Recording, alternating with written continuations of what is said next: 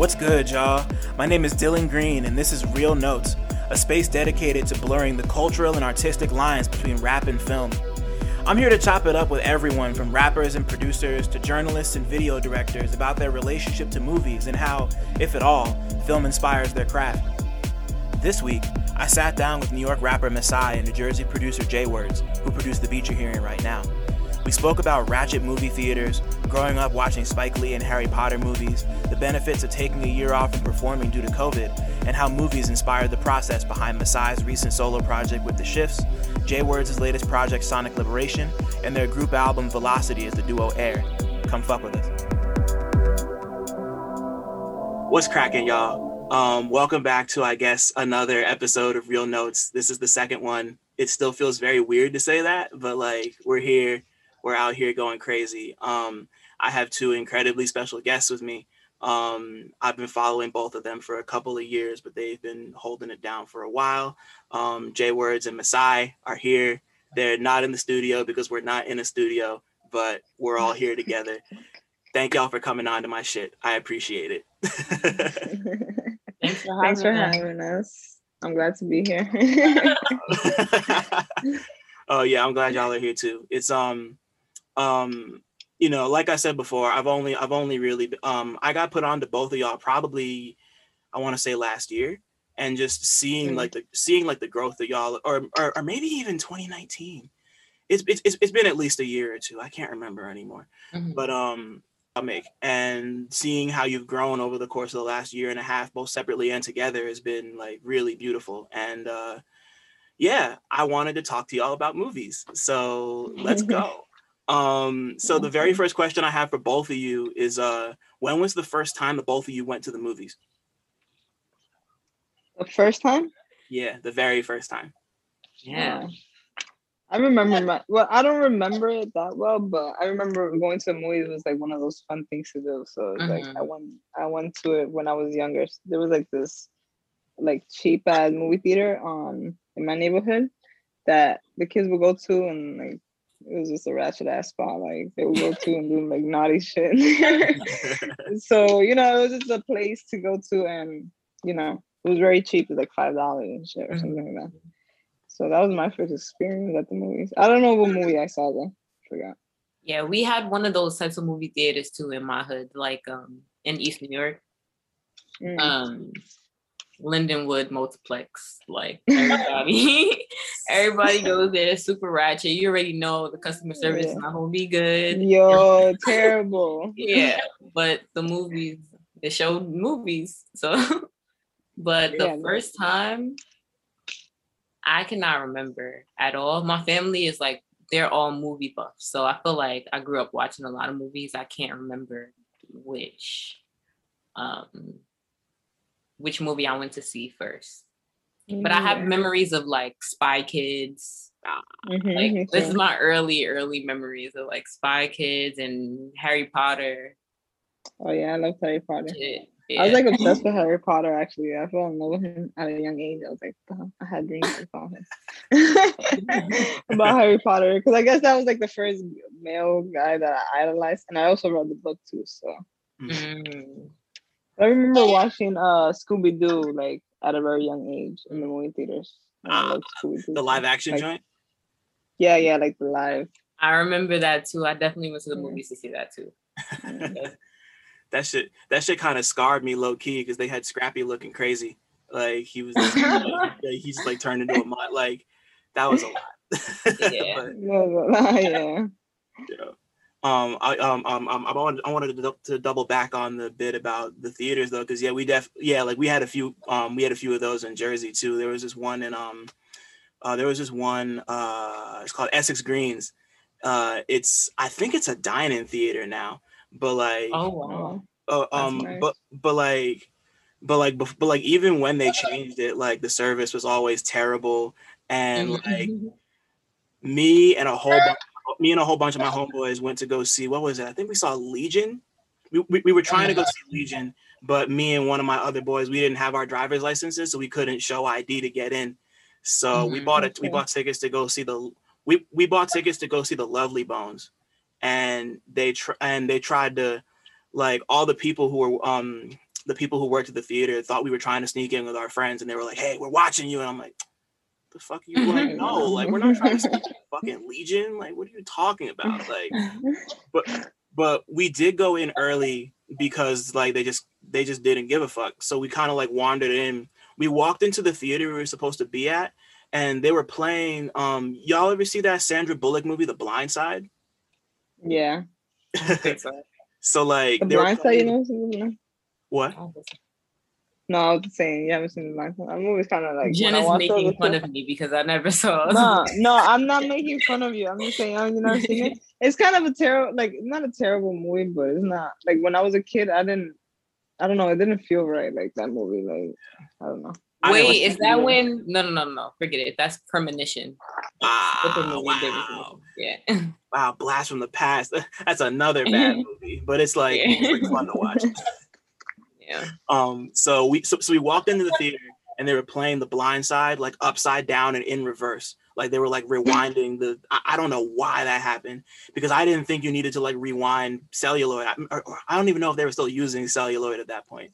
So like we just walk in and just like see that, and we're like, okay. So we just walked out and waited, and then we made it about 20 minutes into the Lovely Bones.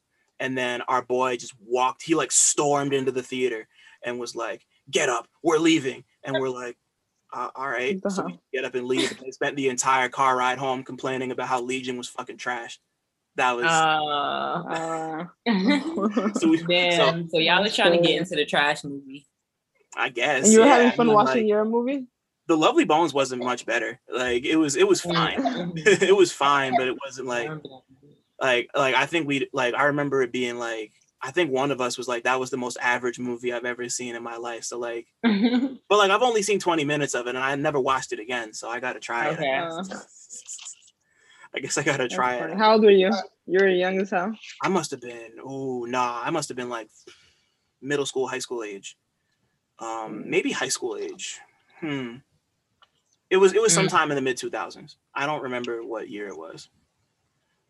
I was like fairly young, but not like a kid, you know, something like that.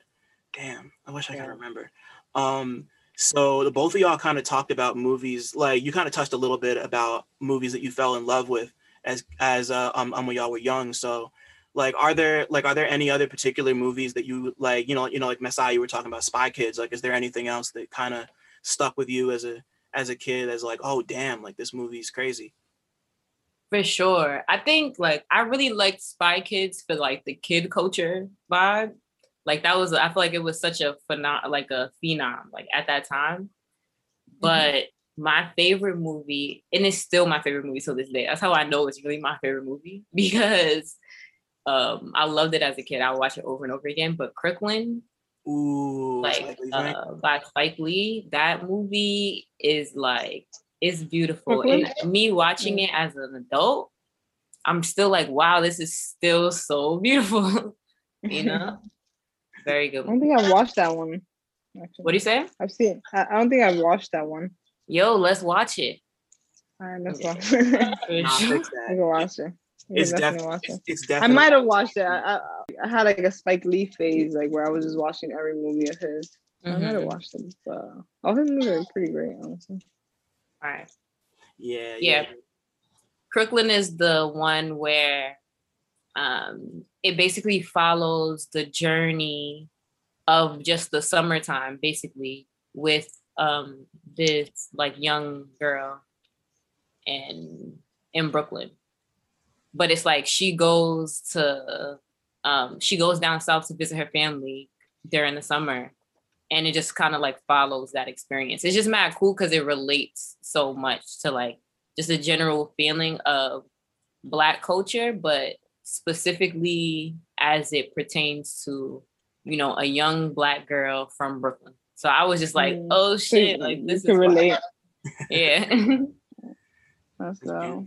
Yeah, I heard it's been a minute since I've seen Crooklyn because like because like Jay Words was saying, my father had every Spike Lee movie on DVD up until Bamboozled. So I just like in high school I just watched all like, and they were all like still wrapped and shit. He just bought them, and I was like, well, nobody's using these, so let me just watch these. And that was one of the first ones I saw, Crooklyn. And I didn't grow up in Brooklyn, but I can't remember who told me this, but somebody I either read it somewhere or somebody told me that Crooklyn was one of the most authentic representations of like a Brooklyn neighborhood they'd ever seen on film. And like, wow, like so like growing up in Brooklyn, Masai, how do you just because I'm curious, like how do you feel Crooklyn reflected the neighborhood you grew up in? Yeah, definitely like just being a kid, like the way that we would treat each other as kids, like that culture of like, you know, hand games, but like who gets authority, like the older girls on the block or the older kids on the block would be the ones that the younger kids follow. And like, it just represented that culture. And it was like in Bed-Stuy that it took place, but it took place during the 70s. So there is a slight difference, but seeing the way that it's still so the same is like beautiful, down to the accents, like, you know, in the movie. It's just like real Brooklyn, like, you know. That's fire. Yeah. If I remember correctly, I think Do the Right Thing also takes place in Bed-Stuy too. Like a lot of Spike Lee's movies take place in Bed-Stuy. Now that I think about it, I don't know if all of them do, but like all the ones most of the ones in New York do. So right, exactly. That's really interesting. Was he from New York, Spike Lee? Yeah, he's from Bed-Stuy. So that's why. That's why he does that. Yeah. Like recounting his. I think Crooklyn was actually like the main character is about like that's his sister. Joy, right? Or Jody? I forget. Joy, yeah. Joy, yeah. I think it's Joy. That's fire. Jen, what about you? Like, cause before you kind of mentioned like Harry Potter and stuff like that, but like, was there any other movies that you kind of gravitated towards as a kid that made you like be like, oh shit, like this is a movie? I feel like I didn't become consciously aware of like movies that I actually liked till I reached like a certain age and shit. When I became like 17, I started watching like all the movies that I really like. It's like, oh my God, this is a movie, you know, like inspirational films. I'm thinking about one.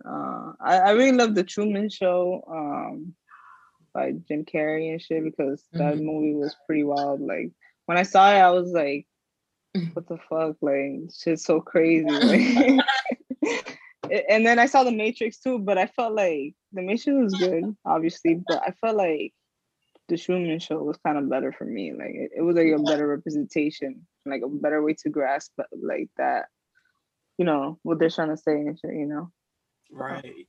Yeah. It's like the whole perception and just like questioning your surroundings thing. Like like especially because like I didn't realize this until really recently, but that movie kind of like the movie predated the reality TV boom that happened in the 2000s. Like that wasn't a thing yet, and it kind of like I guess it kind of predicted it. It's almost kind of spooky in that way. That is kind of spooky. That is pretty spooky actually, because I don't know, just the way they made that movie seem like it was pretty wild. Like, and I feel like at that when I was like 17 and I watched that movie, I was like, wow. It made me question my surroundings and shit, and like how I'm living my life and stuff like that. So right. Great movie. Yeah, for real. That was to this day it might still be Jim Carrey's best, or at least his best like not specifically comedic movie. Yeah, comedy. Yeah, because he's a good comedian, but like his non-comedic stuff is so fire too. Like even like there's this other show that's called it's like a recent show. It's not really funny. It's like dark humor. I forgot the name of it. But the one where he's like the Mr. Rogers guy, right? Yeah, and he's just not really being funny. He's more being like. There's another instance, like, huh? So I have to tap in to. Now, this is a crazy ass show. It's the Rogers. It's called. I think it's. I'll look it up and I'll. Okay. Yeah. Look it up right now.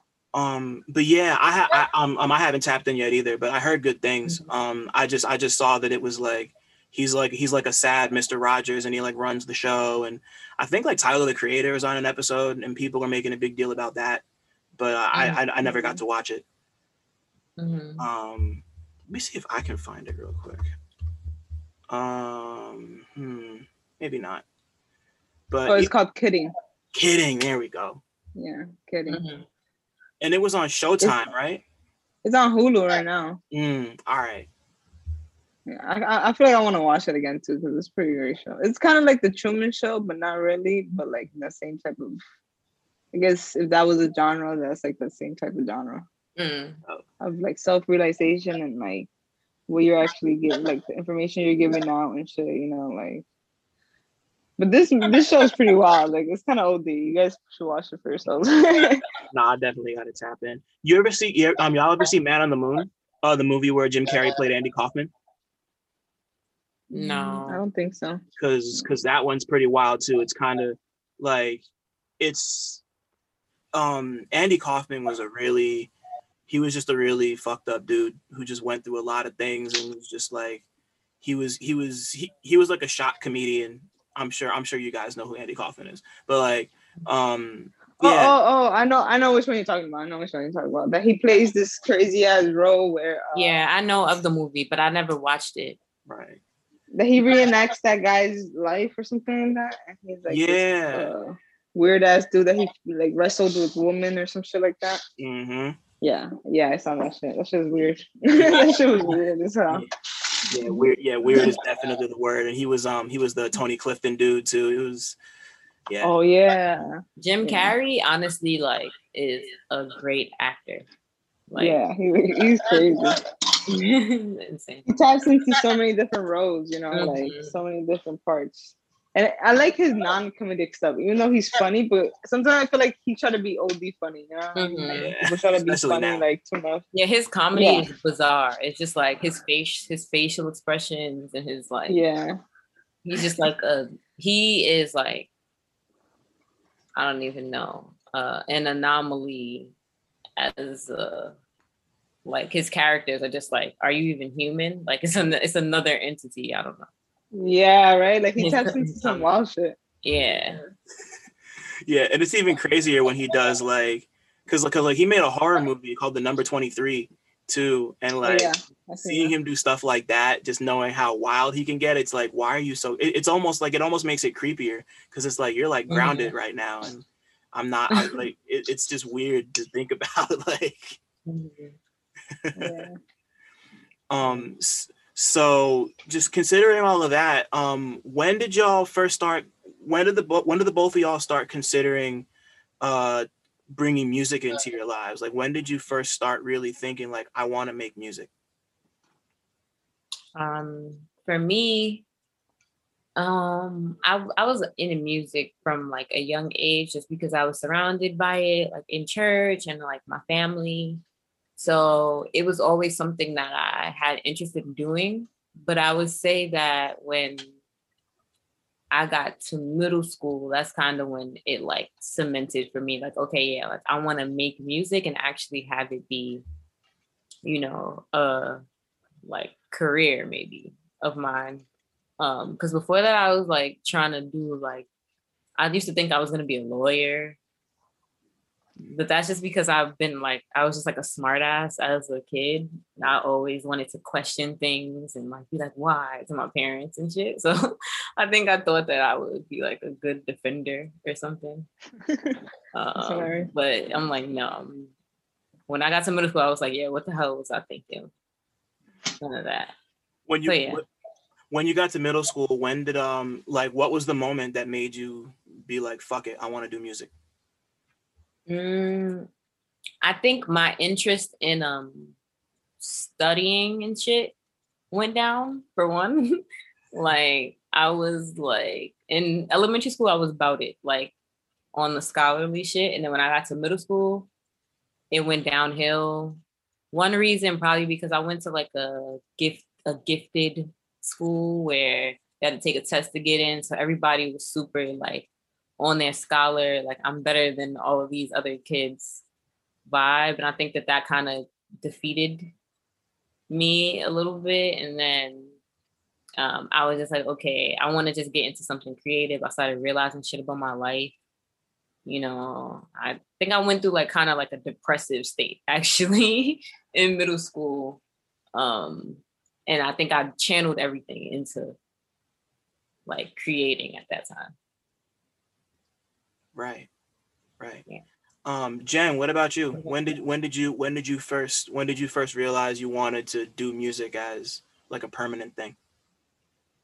When I was in high school, I wasn't really creative when I was younger. Like, I don't know, I was just always, I guess I was just a regular kid, I guess. But I listened to a lot of music, and I was like, I love listening to underground music and finding new music, and that was like my thing and shit in high school and stuff. And then I wanted to be an accountant because I was like good with math or whatever. And then my sister was like, "Oh, you should probably do something with music and like be like a music engineer or something, work in the studio or something." I'm like, "Shit, that would be so cool, you know?" So that same year, like I started going to shows and started like, you know, being more out there. And like, I live in Jersey too, but I live in Union City, so I live very close to the city. So I always went to New York at a young age and stuff. And then that same year I was like 17. This all happened when I was 17. Like I feel like my awakening and shit. But then I just started, you know, making music. I was like a senior in high school, and I took like music production class and piano classes and stuff like that. And I was in a band, so you know, that was like my first little inch to music at that time. And then like the band broke up, and I just started making beats and stuff. Like I was probably like 18 or 19. I was like, dang. I was like kind of late making music, but young still, kind of, you know. But we're here now. So like around this time, like what were y'all listening to? Like for both of you in like middle school / high school? I was listening to like I said, I was like listening to underground music. So I was listening to like Blue and Exile and Our Future, of course, you know. A$AP Rocky. There's a lot of rap stuff actually. And then I was in a band, and I started listening to like more band stuff, getting to like Mars Volta and like The Doors and like psychedelic bands and stuff like that. Carlos Santana, Jimi Hendrix and all that. So I was into salsa a lot too. So yeah, a lot of different genres back then. And still now. That's beautiful. Masai, what about you? What was I listening to? I mean, middle school to high school era, I think I went through a couple of phases for sure, but I was listening to a lot of rap shit as well. Who was I on? Like I had a big Lupe Fiasco phase. I had like me too, yo. That like the biggest phase was Lupe Fiasco. Same here. I was like obsessed with his music. Right. I was like, oh yeah, he's telling the truth. Who else? I listened to a lot of like neo soul and shit. Ryan Leslie.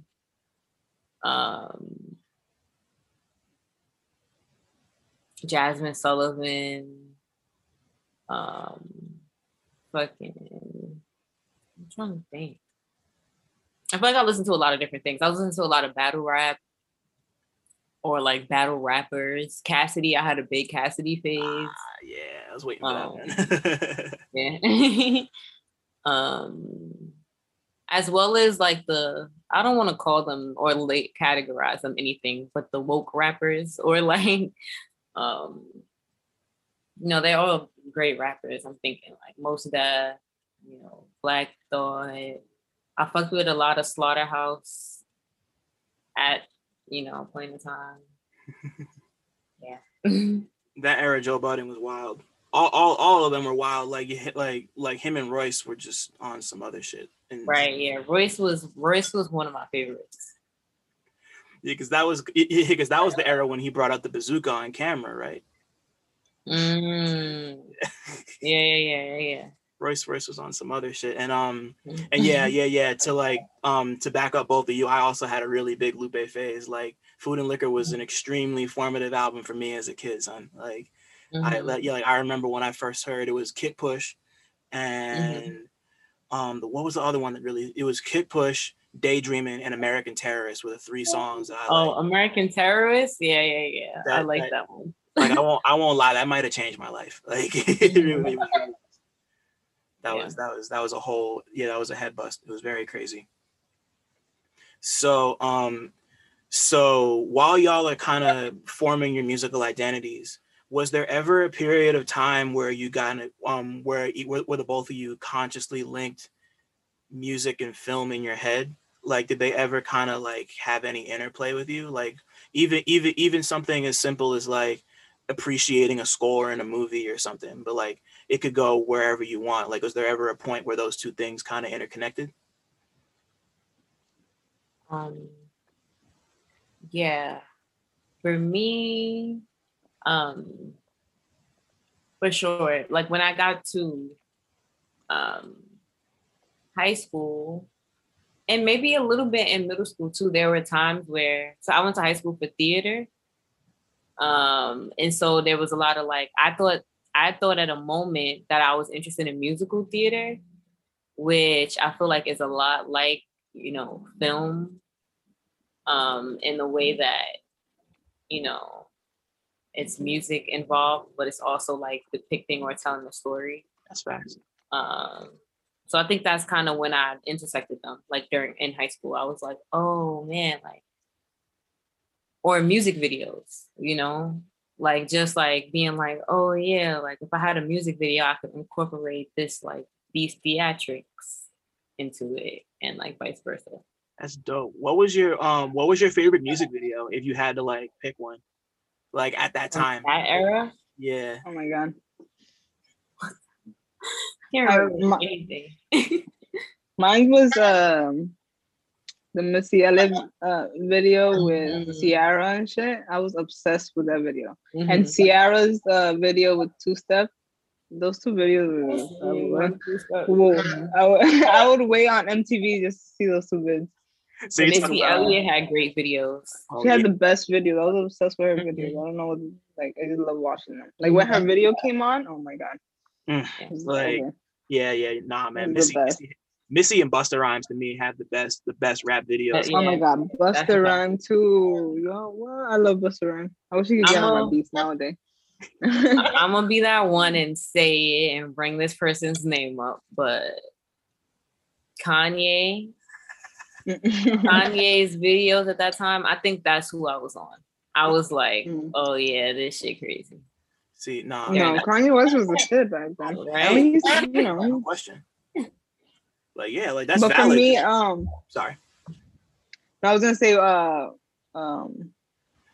about the movie and theater and music thing. Mm-hmm. For me, it's seeing like different scores in movies and stuff like that, and then some scores were like just made for the movie and shit like that. That was pretty cool for me. So I always wanted to score a movie or a show or a video game. Wow. That's fire, because I could definitely see the music you produce like being used in a game. Like yeah, I always saw that too. What was sometimes I feel like I just make music for games. People just like it. So wait a minute, let's go there for a second. Like did you grow up playing a lot of games, or was that just kind of like something that was just in the periphery? Not really.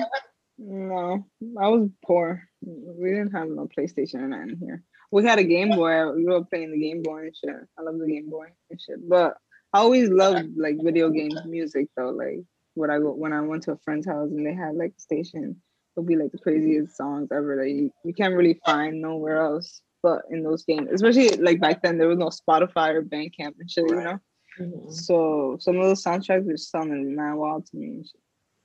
But I don't remember what game. I never had like my own like PlayStation or anything like that. Just a Game Boy. Right.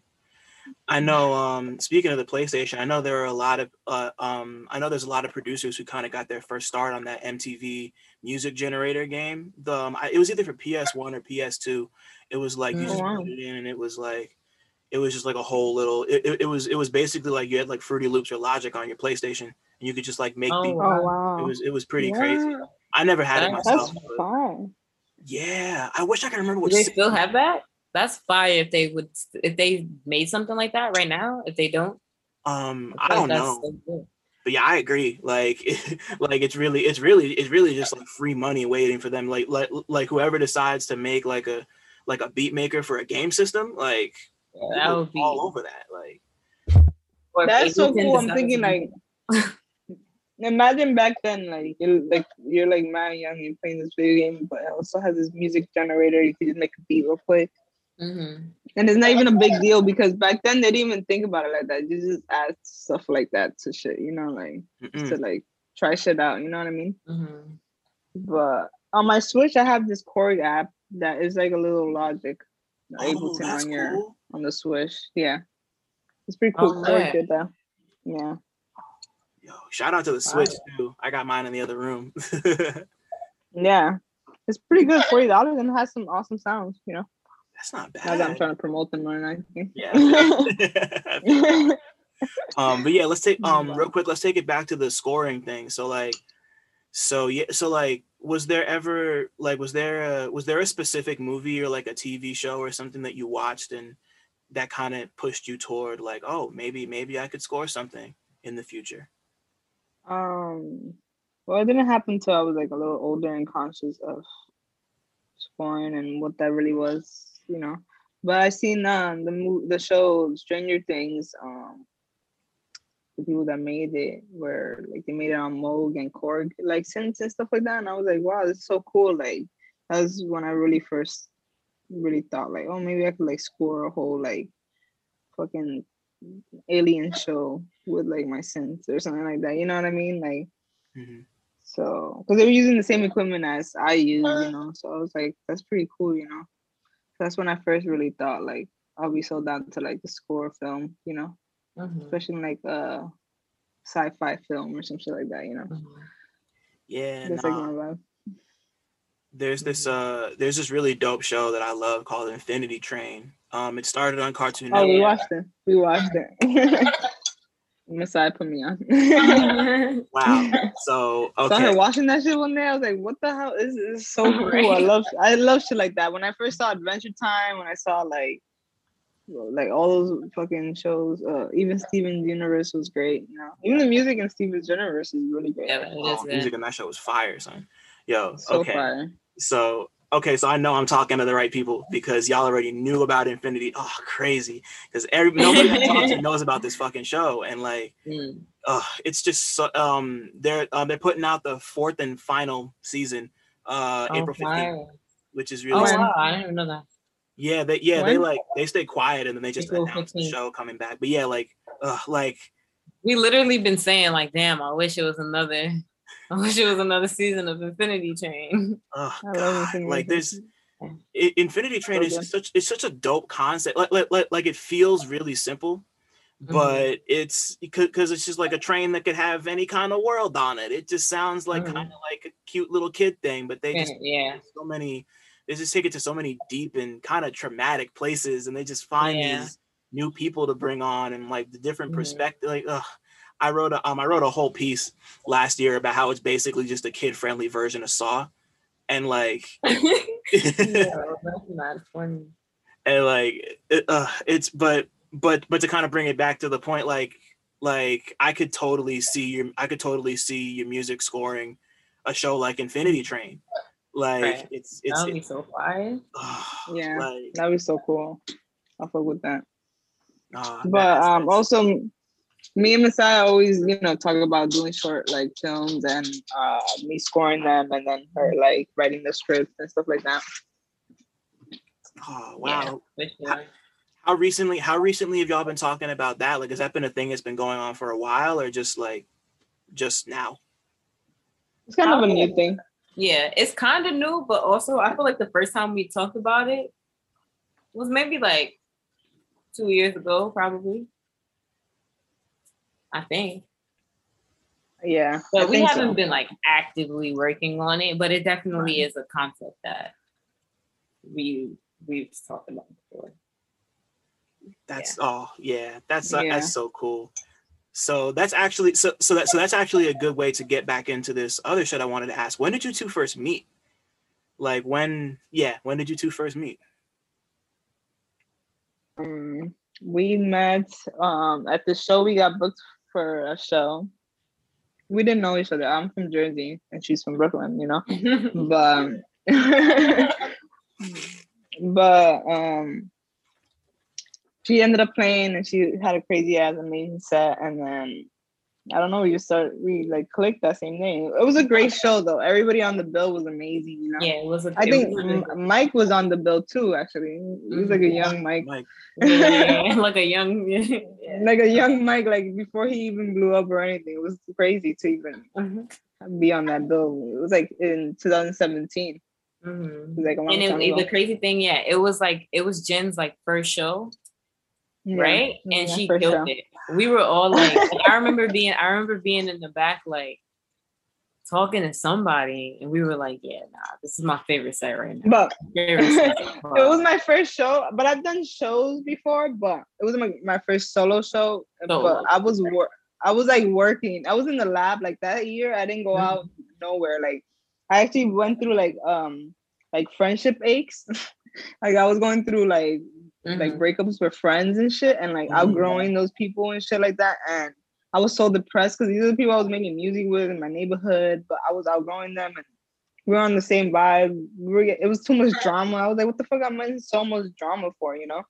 So that year, like 2017, I stood home every single day, even in the summertime, and worked on music, like worked on like I would like picture myself performing live. So that's why I guess that day I killed it, because I was waiting for that moment. I was like, I need this moment. And then from that moment forward, like, that whole year I didn't go out or anything, but it paid off, because then, you know, from that show, I started meeting cool ass people like Masai. Like that same day we met, we kind of clicked. Like we're like, oh shit, wow, like, oh my God, let's meet up.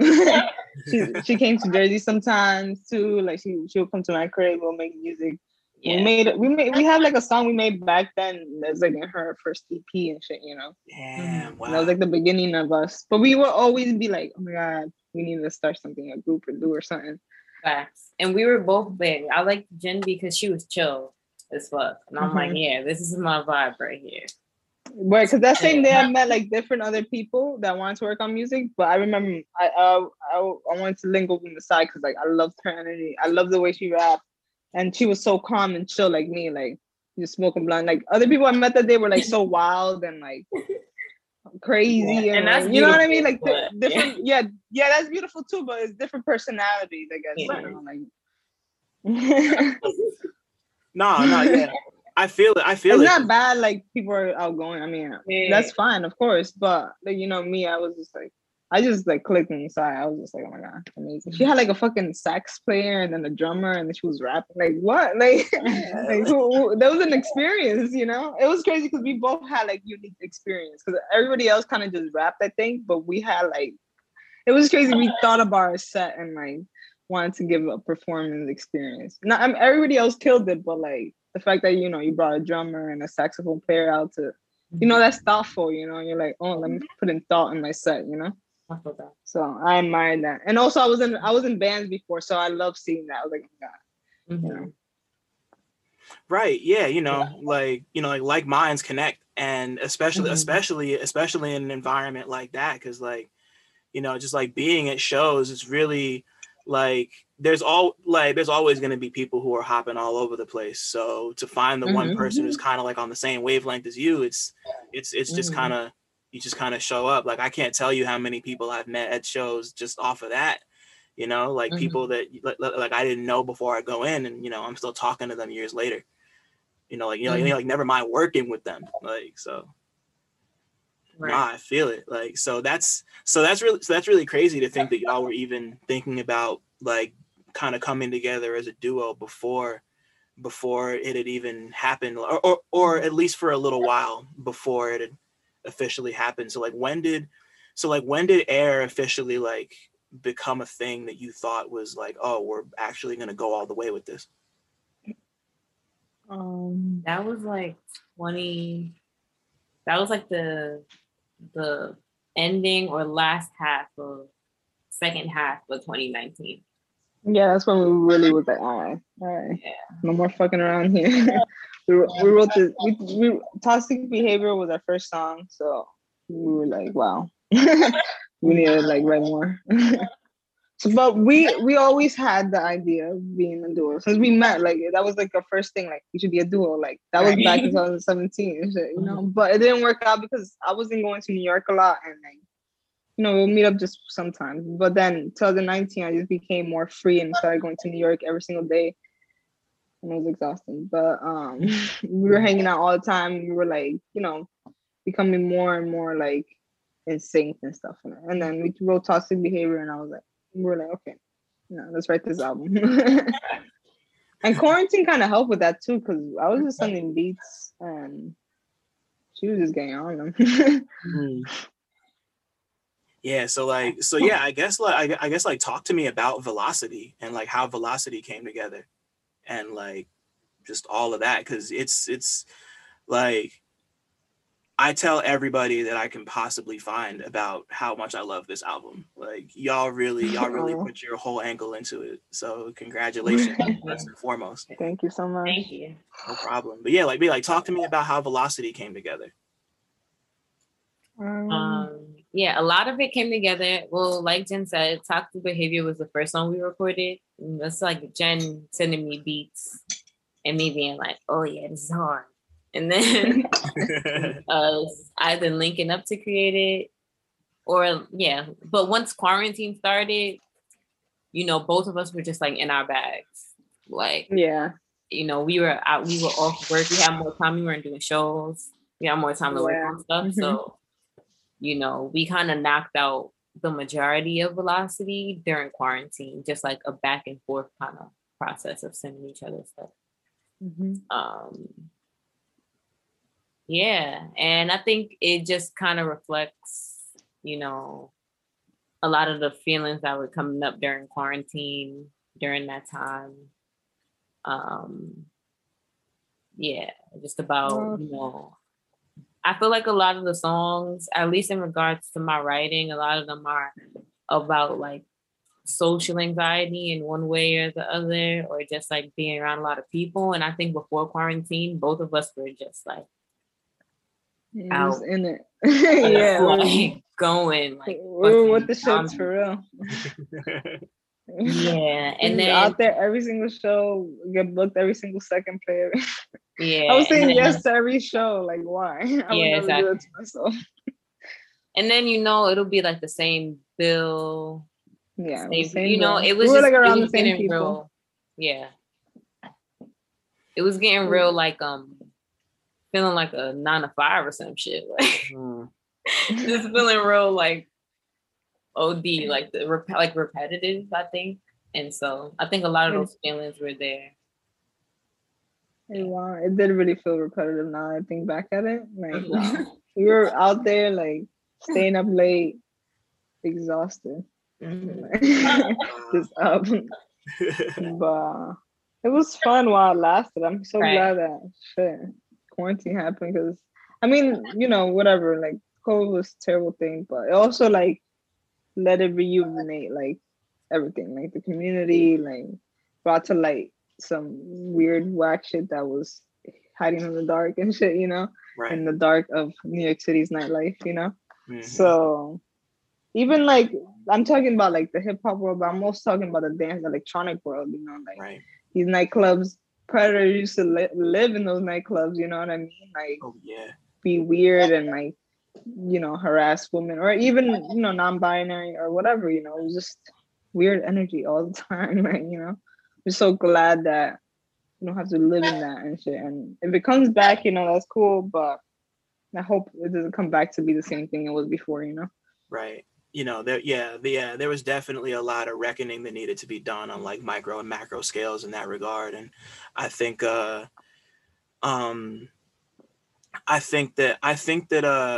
people, or at least I hope people, are going to be more committed to like keeping every space possible safe, because that's what because like that's what's gonna, like, on top of wanting to like have precautions and set for COVID safety and all that, like people want to feel safe, like especially the performers, and just like having to, you know, like it's a place like you have to be, not a place you want to be. So it should be like doubly safe and protected because of that. Like, right, motherfuckers are wilding. Exactly. That's but you know, COVID really did come through and just, you know, rejuvenated everything. Yeah, I feel like a fresh start. And people say they want to go back to normal, but I hope it's not the normal that we were living in before. Yeah. Yeah, normal is not what we're trying to go back to. It's like no. Like I think that's really interesting because that's not really a perspective you hear a lot, especially when it comes to like the music community, because like we all miss shows, we all, you know, like people miss performing, people miss going to shows and being, you know, like in a community, but we don't often think about how nice it is just kind of like have or like nice is kind of a fucked up word to use, but like just how like just having a break can kind of just give you new perspective and just like put you on, just make you appreciate it a little more and just come back and make it new in some way. Like that's also really important to consider, because like burnout's really real in every facet of this whole entertainment industry. Like we really work ourselves to death on this shit. So it's so important to just have that moment to say like, hey, like I'm gonna take these, you know, 8, 9, 10 months, a year and just chill and make music at my pace and do it the way I want to do it and not have to be, you know, in 6 different places in a week, you know, like that's important. That like, you know, like your health is everything. Your well-being is everything. So and like that really, and like that's the thing about this project, is that it feels like you two, like you said, you were in your bag. Like it just felt like the energy and everything was just right, and like y'all both brought your A game. Like so while y'all were creating this project, did you have like a favorite song or like a really like dope moment that was like, damn, like we really killed that shit right now? Like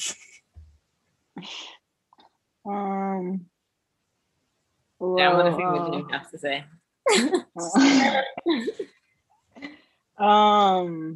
I mean, I felt that way a little bit every time when Messiah would send me like the stems, because think about it, we weren't linking up really because it was COVID, so we didn't experience those aha moments together, I guess, you know. Right. But for me, honestly, every song that she sent from now, I was like, oh my fucking god.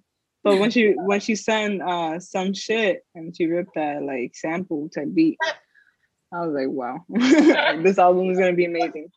But then when I made the interlude, you know, as well, I was like, that was like the last thing I did, and that was like a great seal for the project for me. Yeah, I feel like Toxic Behavior was a big probably aha moment in the beginning too. Oh yeah, that one, because we were all together and shit. Yeah, we were together. Yeah, and I didn't want to record, and then niggas forced me to.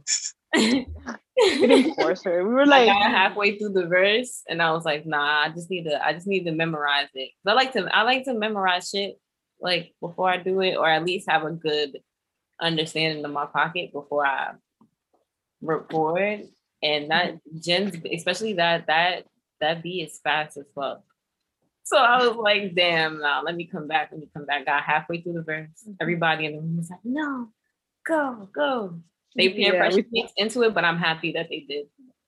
Yeah, because we got it done that same day and we didn't even have to go back to it. Wow. But yeah, we turned off the lights and everything so she could finish the verse. Oh damn. There was mad people in the room. We're like, do you want us to turn off the lights? So we did. And then she finished that shit. She killed it. It was like she was in solo mode. low key, that's like a movie moment. Like that's really like the moment where it's just like the everything's at stake. Let me get this. Like that's right. Wow, I love that. Can I tell y'all my favorite song on this project? Yeah, sure. Because mine is Some Shit. I think Some Shit is my favorite song on here. Right. Some Shit, yeah. That one's crazy. Yo, like, yeah, just why is it your favorite song? Because I love the vocal sample and the way you chop the drums. Just really I hate the word wonky, but it just sounds like really, it's just got this really cool, like almost like lopsided energy to it. And yeah, the way it Masai was, swings. I feel that it swings to the side. yes, swing, To the side. swing is the best shit. Yeah, that's it. Yeah. And yeah, like, just the way you were able to ride that beat is just like it just yeah, you just really opened it up. It was really dope. Yeah, the way she rapped on that was crazy. But the way I made that beat, well, you guys know the song, whatever, but I put it onto my OPZ and then I chopped it up, and then I was playing around with like different sections of the song and shit, and then it was, for me, it was like the bass line. Like as soon as I heard the bass line align and shit, like in a weird way, made a new bass line groove. I was like, wow, this is really an amazing like sample type beat. Like, I didn't even have to do much. Once I heard that, I just let it be, and I made 2 different like types of arrangements, and then that's it. That was the beat. Right. Took like 5 minutes. It's just like it all just came together so well, and it really and like it really just put me in a zone, because that's one of the shorter songs on the project too. It's like it's like not even 2 minutes, right? It's like really short. Yeah, it's like I think so. 1 minute and 30 seconds. Or something. There it is. Yeah. Like and yeah, it's just so potent. And that's one of the things I love about this project as a whole, is that it's so potent and it's so varied. Like there's so many different sounds going on here. Like, and just, yeah, I love it. You can, like, it really kept me guessing, at least the first time I listened to it. Like it just kept me guessing every time, and like in like a good way, you know, like not like in a confusing, like I want to hear what else is coming next type of way. So. Oh, that's great. Thank you. Yeah, no doubt. Thank you so much. So like while y'all were creating, like even though you weren't creating together, like were there any, like was there, like did film kind of play a role in the way you guys were kind of crafting this album? Like were there any like outside influences on the way you were writing or producing, or like anything that you could think of? That's a good question. Thank you. I think that, I mean, I don't know if it is film itself that informs the narratives of creating, but I know that when I'm in certain moods, I definitely want to watch certain types of films, and I'm probably creating certain types of art at the same time, or talking about certain things, because that's like the general mood that I'm in. I'm thinking like during quarantine, where I was writing most of the shit for Velocity, like I was definitely having crazy ass dreams. I was in my real trippy bag, like off the soberness, because I actually wasn't smoking because I got COVID in March. So last year, like a year from now. Yeah. And I mean, I was slightly symptomatic. Like I was symptomatic, but it wasn't, I was still able to function, you know? Okay. It was like mild.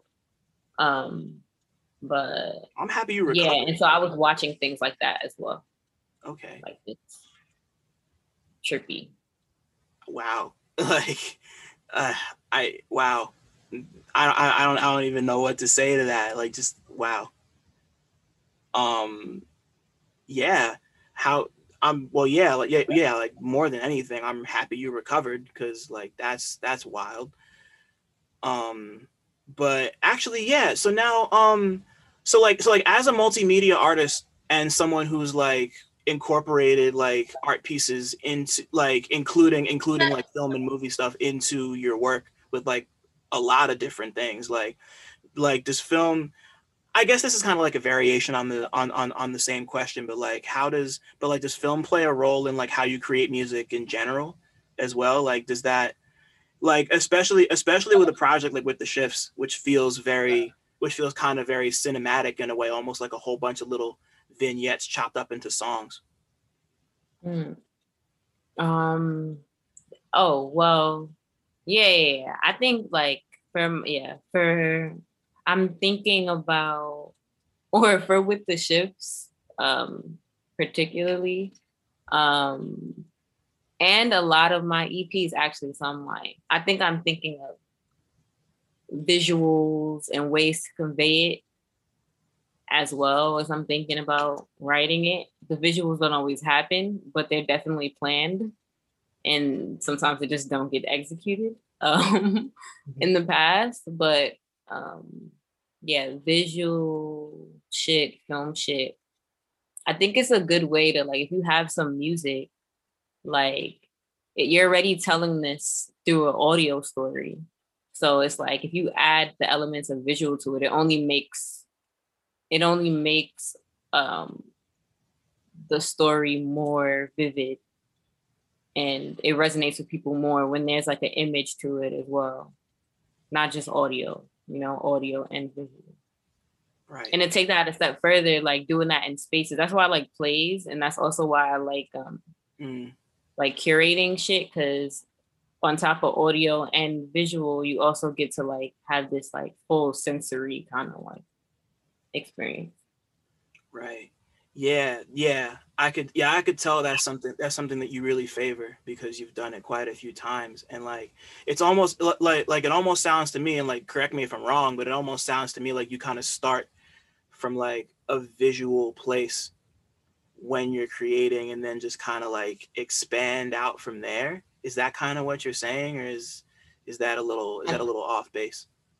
I think it's probably the opposite. I think I'll probably start through like writing and audio and then visual after. But visual is definitely there as well, though.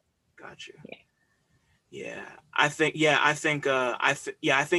your history with plays and musicals, I think that's a really cool wrinkle in there. Like, I actually meant to ask you about this before.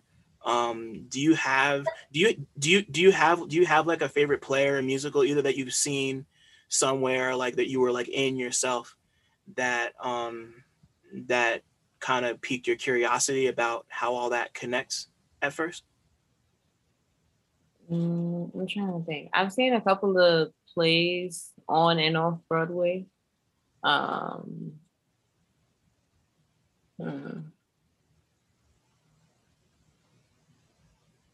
Wait, are you saying when I connected like music to? Yeah, to just like the overall, like your overall artistic your overall artistic vision of everything, just like, because like you're talking about how how, just like all of the different parts come together with like the visuals and music and everything. And the yeah. Well, yeah, I went to see like Porgy and Bess on Broadway. Also, I had a big, like, I liked a lot of fantasy shit, so I love like The Wiz or Wizard of Oz, or like shit like Willy Wonka, like Johnny Depp films and shit like that. But yeah, so I went to see Wicked, which is like the sequel to The Wizard of Oz on Broadway. Those are all really good. Yeah. I've seen Wicked too. I saw maybe not when it first came out, but like especially with the Wizard of Oz movie connection, it's kind of hard not to think about them it's kind of hard not to think about those two things coming together that way, because I feel like as Americans, it's just kind of like you're almost like required to grow up watching The Wizard of Oz at some point. Like, it's just a thing you watch. It's just there. It's just like a reference point, just like in like your deepest subconscious, like just there. So like everybody has that. Everybody just has that, and watching something like Wicked and just have it visualized like right in front of you is really something. And then and then I remember when I saw the other Disney movie, the Oz the Great and Powerful, the one that was like it was like, that was also kind of sort of it wasn't kind of sort of, it was staged like a play, and they even did the whole, like, it started out in black and white and full screen, and then it goes to color and widescreen. Like shit like that is really cool. I love like multimedia stuff like that plays with perspective and history, all that dope shit. And like, I get that from your music. like it's like, yeah, like just especially a project like Velocity and with the shifts, they just feel very like, they just feel fully realized and atmospheric in that way, if that makes sense. Like that's what draws me to that stuff for sure. Facts. Yeah, thank you. Yeah, of course. And yeah, to bring it back to Jen, like you produce so many different kinds of music. Like it's not like it's just, it jumps everywhere from rap to dance to electronic. Like you're just somebody who's, I mean, like you kind of told us just in the type of music you were listening to as a kid, it shows. It shows that you were jumping all over the place. And I was wondering with you, have film and movies inspired the way you kind of approach creating an atmosphere in your music? Like, has that ever played a role in the way you flesh out your, I guess for lack of a better term, like musical worlds? I don't think so, honestly. Like I love film and movies and shows and stuff like that. But when I'm making music, I feel like I always get inspired by other music or like outside things. Obviously movies too, but like I don't feel like I get my inspirations from like the sound that I want to make, I guess, you know. I don't know. But I guess it's just from different sounds and rhythms that I grew up with and listen to like throughout my life and stuff like that, rather than films. But I love movies though. Like I would stop making a beat to go watch a movie to like go back to making a beat as a break, you know. Jen, sometimes you'll say shit like sometimes Jen will say shit like she'll play me like something that she just made. She definitely visualizes it often. Like you're like, oh yeah, it reminds me of this very particular image or story. Or like it sounds like you do that a lot. Ooh, okay. Well, I guess I do it unconsciously. I don't. All right. Well, there is some songs like that I would make, but it reminds me of a certain like type of vibe, like setting, more like a setting than a movie scene or something like that. You know, I mean, that's cool too. You know, like it's like you really can't go wrong finding inspiration in any kind of visual like that. Like you could just look out your window and be like, damn, like I want to create something that sounds like that, like sidewalk crack. Like, it's like I'm sure it's more complicated than that. Well, like for example, with like Sonic Liberation, like each song on that album kind of sounds like the name that I wrote. Like the first song is called Up Late, and if you listen to the beat, it sounds like, you know, like a beat that you like. Wow, it sounds like nighttime or something like that, or like early morning or something like that. That's I guess what you mean when I say like I just picture certain settings or like scenarios for my music and shit. You know, which could correlate to like a movie scene or something like that. I haven't put those two together till like right now. Yeah, I can see it because like that's one of the things I love about movies is that, you know, like we watch them and I feel like they've permanently mutated, at least for me, like movies have permanently mutated the way that I perceive the world. Like when I remember things, like when I remember things, I remember them like I like cut memories together like I'm editing a movie, you know, like you think about like a really like cool party or just like a time when you're chilling with people, and like even if you weren't watching something from somebody's perspective, it's like you're doing like the whole like reverse shot thing and like editing super fast between like high octane moments and like dwelling on the slow moments. And I'm actually happy you brought up Sonic Liberation because that's, you know, like stuff like Up Late and like Sonic Cleanse and Time Passing. It like, I get what you're saying when you say that like you're creating stuff to kind of like suit the title, or at least it's like reflective of the title. Like, I think that's dope. And I think there's there's like, to me personally, there's like a cinematic quality to the way you bring those visuals to life, because those two, like, I guess that's just the way my brain works. But like, I can, you know, if I knew how to do animation, that would be so lit. Like that's what I want to get into next, like doing animation and like putting the animation, because like I want to do videos, and like I like doing like physical me in the video type shit too. But I also want to do like more like abstract stuff that goes well with my music and stuff, you know. Mm-hmm. Yeah, that's why. That's one of the reasons I loved the video you and Concept did, cause it kind of split the difference between like the abstract animation and like green screenish stuff and YouTube being in the video. It's like a nice little gateway into that if you were to like explore that further. That's fire. Yeah. No. Yeah. Also your work, you have the project with Nappy Nina coming soon, which like congrats on that. Like y'all sound great together. I was just listening to the song like a couple days ago when it first came out. Yeah. It's funny because Messiah like was like, you and Nappy Nina should work together like 2 years ago. Oh yeah. Damn. Nah. I knew it because I could tell Nappy Nina has the range, you know, to get on. Yeah, she does. Get on them beats, like for sure. Yeah, like it's been fun working with her. It's awesome. I love it. It's a dope experience. Besides on the project too, actually. Well, we're gonna find that out on Wednesday, but I'll tell you, Kia's on it too. Yeah, this won't be coming out until probably next week. So like, okay, the album drops like on Friday. So. Well, yeah, no, no, it's all good. It's all good. But no, I think so like I have this thing where I look at like one producer, one rapper collabs as like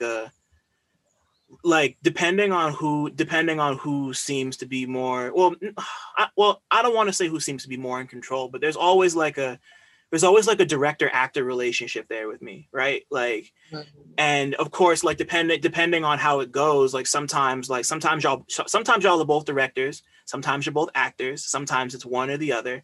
Like if you had to pick one of those to be like working with, I guess we could start with working with Masai. Like working with Masai, would you consider yourself to be more like someone who's like in front of or behind the camera when it comes to how y'all made Velocity? That's a weird question now that I just said it out loud.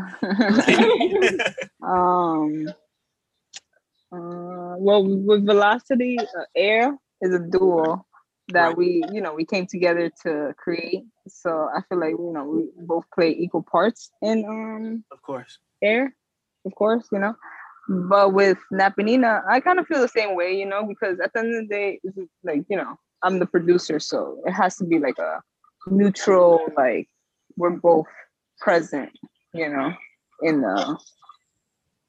the creation of it, because with my experience, I feel like, the producer, goes hand in hand with the rapper, of course, so, yeah, I don't know. I feel like they both shine in one way. Because me personally, when I look at dual projects, I look at both, always, like Blue and Exile, MF Doom and Madlib, I look at both sides, Knowledge and Anderson .Paak, so yeah, we love both of them, you know what I mean? So I feel that, and I really want to like destroy the idea, because I think a lot of the times, like producers like aren't valued in like mainstream music and shit. It's just like people don't see that like it's literally like a 50-50 effort, if not sometimes more effort on the producer's part, and I feel like like that's a big thing for me as a vocalist who sources my beats through collaborating with people, like that their presence and their musicality is like making up so much of what I'm even able to do with it, I feel like that's like super important. Like in my personal projects, like it's, when I'm sourcing from different people, it's like, okay, yeah, I curated these beats, I curated putting these beats together as one project, but there's, whole beings that are behind creating it. And with Velocity, definitely, it's a duo, and we're like, okay, I feel like we both contributed. Yeah, we both come to the table with ideas and different things or who we want to master it or anything, you know, like I mix a lot of stuff, you know. I mixed the Napinina's project, I mixed the Velocity, I mixed it with the shifts. So yeah, you did. always. So yeah, you know, it's always good to like keep everybody in mind, and especially with the shifts, you know, like all the producers that were on that project are amazing, you know, and it really, you know, stands out too as well. Like I listened to Masai, but I also listened to like, wow, like all these producers leveled up as well and like came together to create a fire ass project, you know? So, right. Facts. No, yeah, that's definite facts, because we definitely don't give the producers enough credit. Like you could even like the Grammys were last night, and to me, like I mean, like the Grammys acknowledge producers and things, or like not even just the Grammys, but like in general, I feel like awards and things like they recognize producers, but if they do, it'll be like off camera. You know, like you don't ever see anybody like on a TV take home producer of the year. You know, and like I think that's so unfair, considering like how much work you do in crafting like there's no music without you. You know, like it's all which is cool. Like spoken word is fine, but like, you know, like music is like it's like you said, it's 50-50, you know, like it's like that's just so important that's just so important. Like just not even to any one specific thing, but like music is important, you know, like sound is important. It's you know, like sound, like synth sounds or like lead piano, you know, that all that is important. Drums, you know, like that's what gets you moving at the end of the day, you know. Yeah, and of course the vocals too, of course, you know, but that's always a given, you know. And like I want to take out some time, because I realized I didn't do this at the beginning of the episode, but like you recorded the, like you made the fucking song for this podcast, like that's like and you know, like I wanted to just say I really appreciate that, because that's like that quality is what attracted me to your music. Like it makes me move. Thank you so much for hiring me for that. No problem. Like it was really fun. It was really fun making it. Like thank you for doing it, you know, like just like even taking a chance on someone who's like just starting on this. Like this is all, like interviewing is second nature to me, but like doing this, I'm still feeling all of this out. So like, so for you to even just be like, oh cool, like I'm down, like, you know, it's like I like the respect is just super duper mutual. Like I'm fucking with both of you. Like that's why you're here. So, you know, like just thank you. So before we get out of here, I wanted to touch on a little bit of trending movie news, because movies are great. And by the time, no, I think just before this podcast drops, the King Kong and Godzilla movie is coming out. And I wanted to know if either of y'all had a relationship with either King Kong or Godzilla movies growing up. Like, yeah, like was there ever a period of time where you watched a King Kong or a Godzilla movie and were like really into it at all? Me personally, when I saw King Kong, I was just like, wow, this is crazy. But then I found out that it was just a remake from like older movies, and I don't know why I got turned off by that. I thought it was new when I was young, but it wasn't. It's like they always make it in every generation. I was just like trying to bring it back. Like for me, I don't know. I always thought that was weird, you know. I get it. Yeah, like because I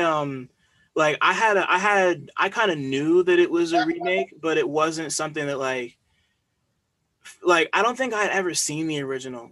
And I just like watched the new one, because you're talking about the one with Jack Black and like Naomi Watts and people, right?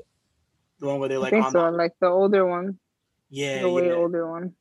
Like, cause I was really into Lord of the Rings when those came out, and I remember being like, oh shit, the Lord of the Rings dude made this movie. Like, I gotta go watch it, and it was like cool and everything.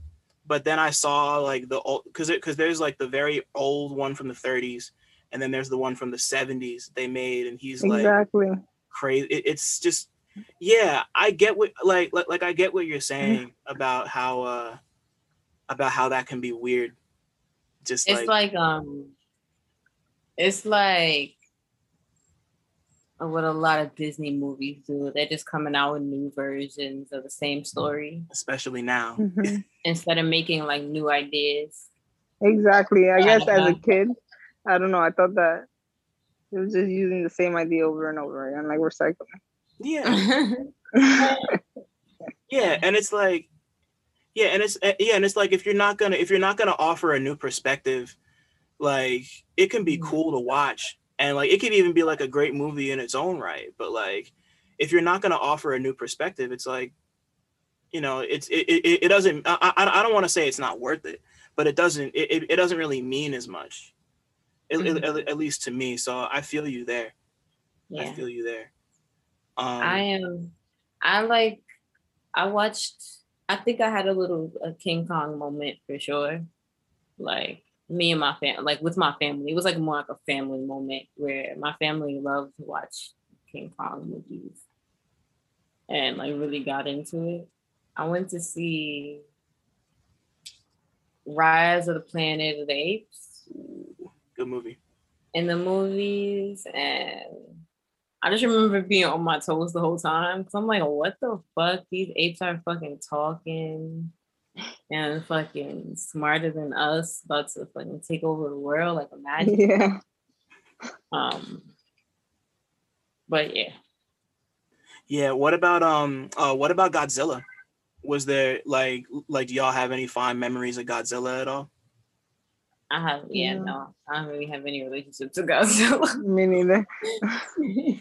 But I think that is cool. That it's a mashup. Yeah. Yeah, that's pretty cool that they're fusing it.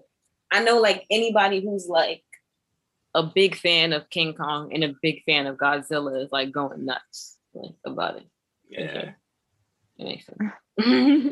Yeah, nah, I definitely am because I grew up liking Godzilla a lot. I haven't seen many of the movies, but I've seen enough to be like, I mean, like he's just like a big lizard who breathes fire. Like that's just like, that's just hard, just like on principle to me. So and then they came back and made that the newer one from 2014, which was not good. It's not a good movie, but then they made the other one, which I just watched for the first time in 3 years last night, King of the Monsters, which is just like it's mostly just all the monsters fighting. And it's just like Godzilla and Mothra and King Ghidorah and a bunch of others, just like a whole bunch of just really cool monsters just like fighting each other and crashing into buildings. And it's just like, it's just fun, or like as fun as something like that can be. It's just a good time.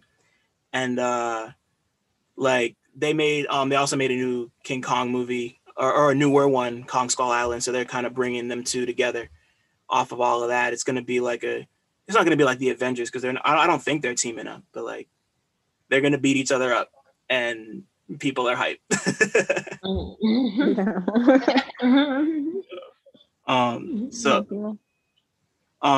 So I guess to kind of like wrap this up, like if y'all had to choose between King Kong and Godzilla, who y'all got if you had to pick one? Just like off of like King Kong. Interesting. Yeah, I'm gonna choose King Kong as well, just off the fact that I know King Kong better. Yeah, me too. So yeah, you obviously have Godzilla, so yeah. It was that obvious. A lizard versus like, come on, like King Kong has to be smarter than this nigga. Like he's an ape. Like apes are smart ass animals, Right. Lizards like well, they're reptilian. They're not that smart. They don't even have feelings. Right. See, I don't agree, but I can't really argue with that because in the trailer he's really like making like tools, like King Kong is making tools and shit and like jumping at him with tools, and like it's gonna be a fight, but I'm Team Godzilla all the way. That's just how it's always been for me. But yeah. I like them both. But fire breathing. If somebody, that's kind of That's kind of OD. Yeah. Yeah, no, that shit is tough. So it's just gonna be a fight, and it's gonna be a good time, and I can't wait to see it. It's just one of those things you don't even really like need to know anything about either of them to just, you know, just like the monkey and the lizard are fighting. Like, who's gonna win? Like, I don't know. That's super fun. See, once the movie is out, I'm going on Twitter and see what people say. Yeah, you know, because I'm not watching it probably. Yeah, because it seems to me like most people are Team Godzilla right now, but there's a few King Kong people out there.